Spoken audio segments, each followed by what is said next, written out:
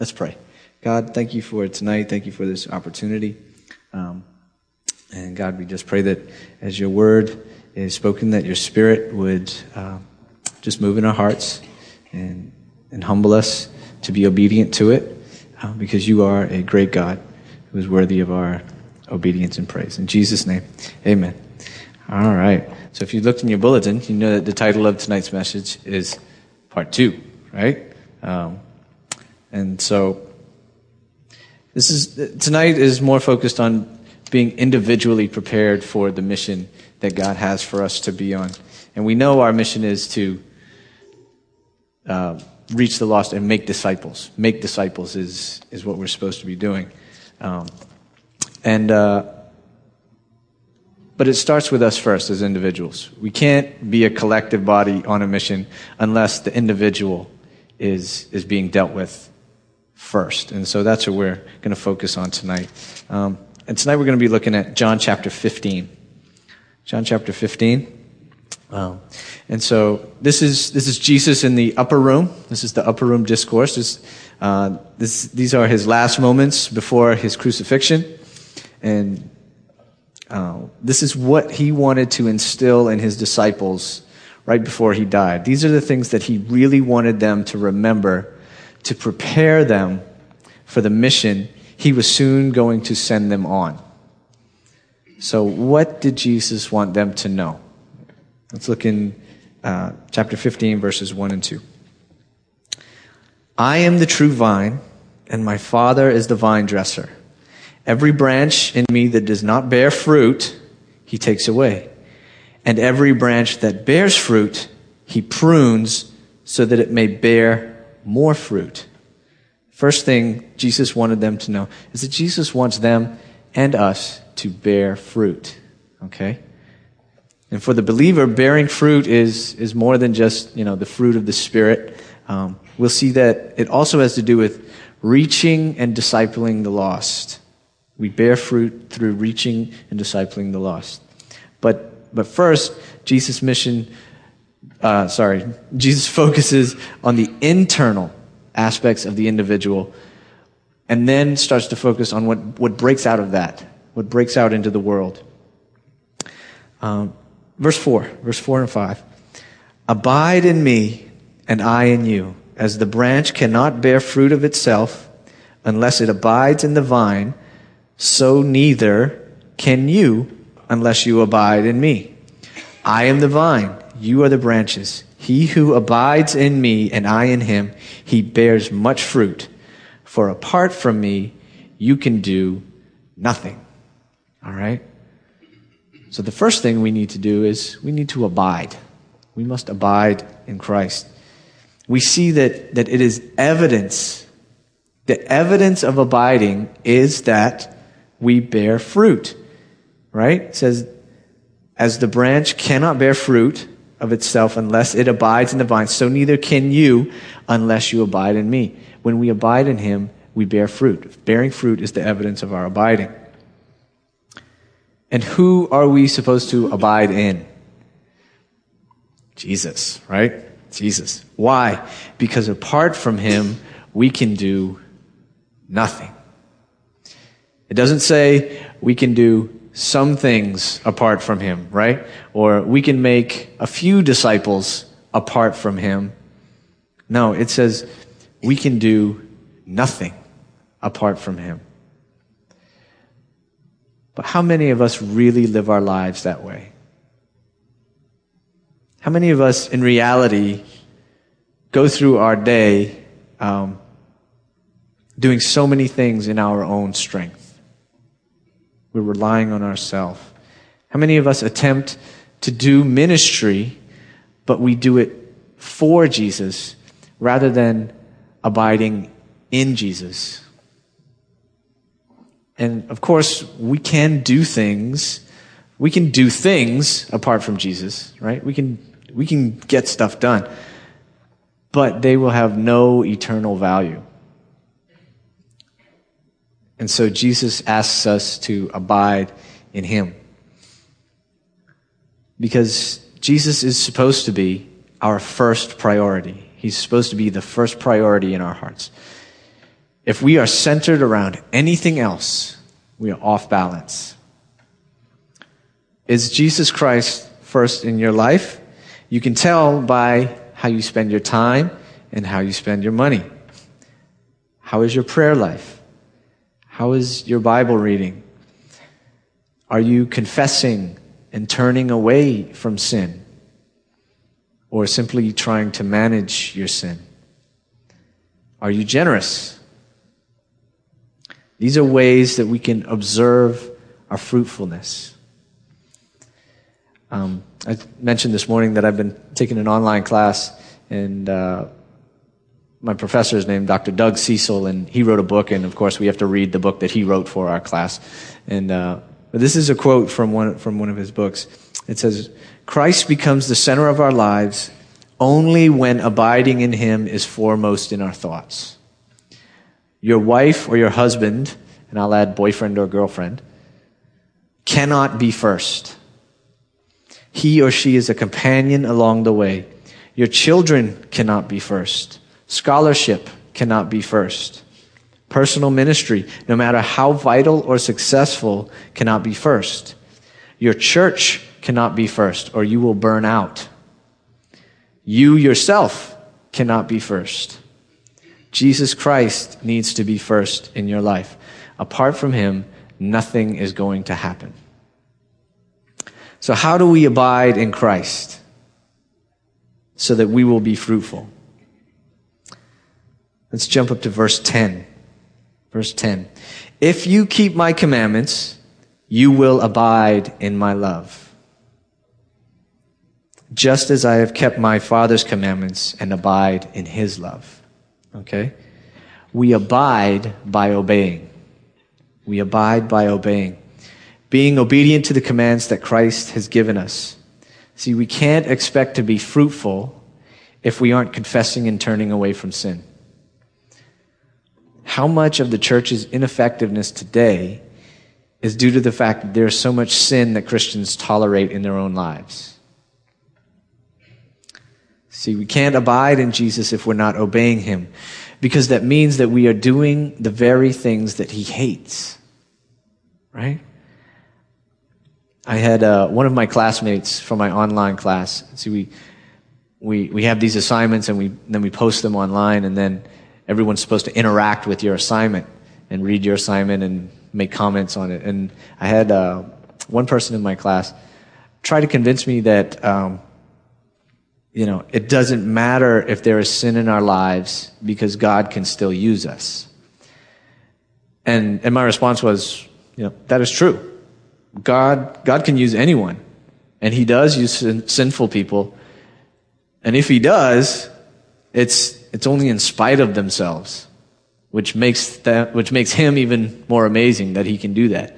But the truth is that God wants us to obey him so that we can be clean vessels to be used. And if we're not, often he doesn't use us. And we miss the blessing and the joy that could have been ours, but instead we choose to hold on to our sin. So one way we abide is by obeying. Verse 12. "This is my commandment, that you love one another just as I have loved you." Verse 10, he says, "If you keep my commandments, you will abide in my love." Verse 12, he says, "This is my commandment." Okay? So, that you love one another just as I have loved you. We abide by loving one another. We abide by obeying, and we abide by loving. It just so happens that loving is a part of obeying, but it's still all a part of abiding. Okay? See, when Jesus was asked by the Pharisees, what was the greatest commandment? Jesus said, "You shall love the Lord your God with all your heart, with all your soul, with all your mind." This is the first commandment. This is the first and greatest commandment. But then unprovoked, without being asked, Jesus says, "And the second is like it. Love your neighbor as yourself."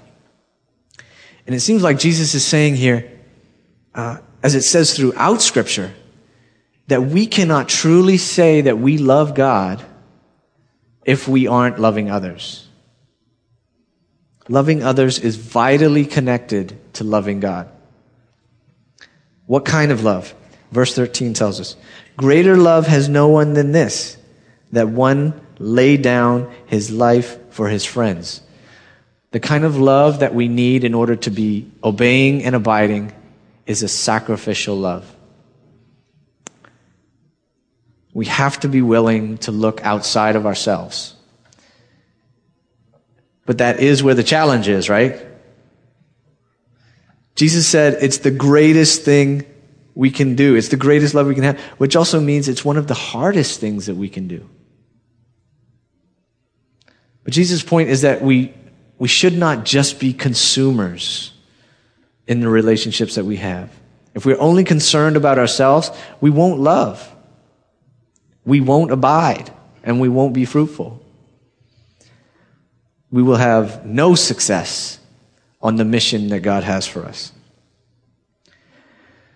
So what kind of opportunities to love others do you shy away from?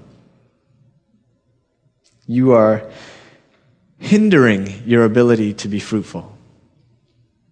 I assume that you're here tonight because you want to be fruitful, because you want to be on God's mission. You want to be with Him. You don't want to be scattered. You want to scatter yourself, right? So instead of withholding love, we must be reaching out and caring and bearing the burden of fellow believers. That's the context here, right? He tells them to love one another. This is where we start. We start individually, and then we move out. We move out into the fellowship of believers. This is who we love. And again, right, okay, so it starts internally, flows out. We obey, we love fellow believers, and then we move on to the next way, that we prepare ourselves to be fruitful. Verse 16. You did not choose me, but I chose you, and appointed you that you would go and bear fruit. That you would go and bear fruit. And that your fruit would remain, so that whatever you ask of the Father in my name, He may give to you. We abide by obeying, we abide by loving, and we abide by going. It says that you would go and bear fruit. We can't bear fruit unless we're going. And it ties into the Great Commission. As you are going, make disciples. But we can't bear fruit unless we are going. We need to have a heart that is open to reaching out to whoever God brings into our life. We should not shut off our options by saying, I can only reach people for Christ in this way, or I'm only gifted with these abilities. I'm only comfortable in this situation, so I won't be able to do this other thing. We shouldn't say, oh, I could never go up to someone and share the gospel with them. Because you're automatically shutting down ways that you could be going, ways that you could be bearing fruit.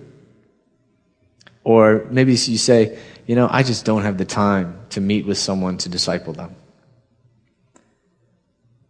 Now, I can understand you saying that if you're discipling other people, but if you're not discipling anyone and you say you don't have time to disciple anyone, you're shutting off opportunities to be fruitful.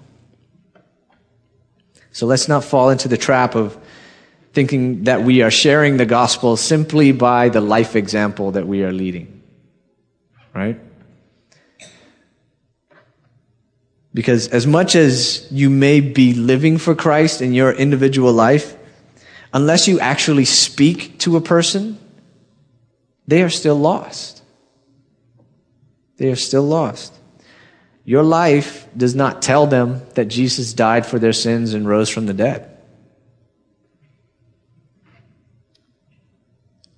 Be willing to have your life disrupted so that you can be on mission with God.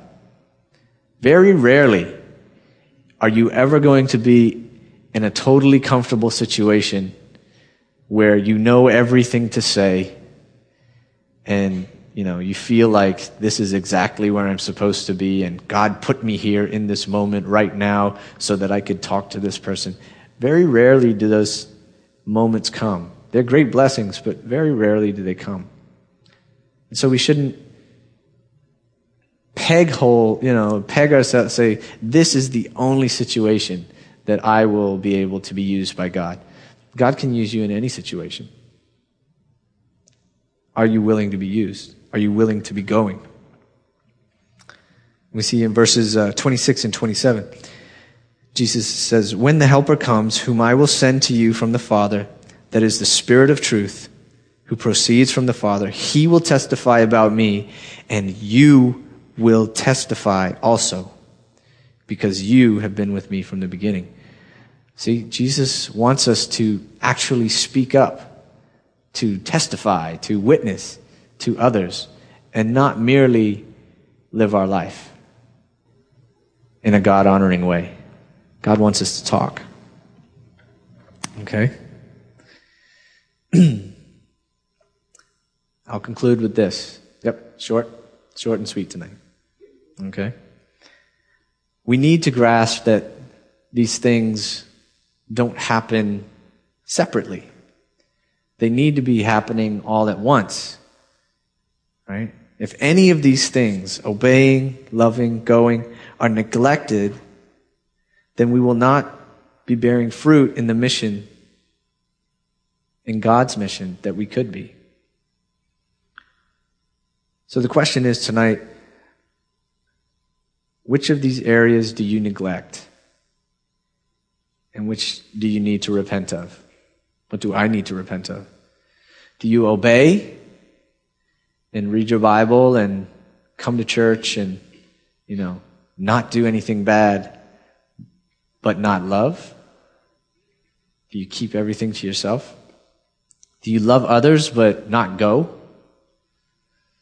Do you go but not love? And the truth is that, none of us has each of these facets of abiding down perfectly. None of us do. But we can humble ourselves and allow God to search our hearts and see where we can surrender more of our lives to Him. And so we abide. We abide by making Christ first in our life. We abide by obeying. We abide by loving others. We abide by going. And as we're doing those things, then we see the fruit. Right? And in that fruit, there's witnessing, there's going, there's sharing. Just like the disciples were supposed to go and be witnesses. We have those same opportunities. And so God is working on us as individuals. Are we obeying? Are we loving? Are we going? Are we willing? Let's pray. Father, Lord, we thank you tonight for your word and for the fact that Jesus is with us. God, I pray tonight that we would learn to abide in Him, that we would put Him first, that we would not settle for building our lives around other things like relationships or education or cars or money or anything like that, God. I just pray that each one of us would examine our hearts and see where we don't put you first. And that we would see where we don't obey and humble ourselves and surrender those areas of our lives. And to see where we're not loving. God, help us to look to you as the perfect example of love so that we can learn how to love others, so that we can go and be fruitful and be on mission with you. Because we do love you, God, and we want to have your desires. God, help us. Change our hearts. Change our desires if they aren't in line with what you want for us. In Jesus' name, amen.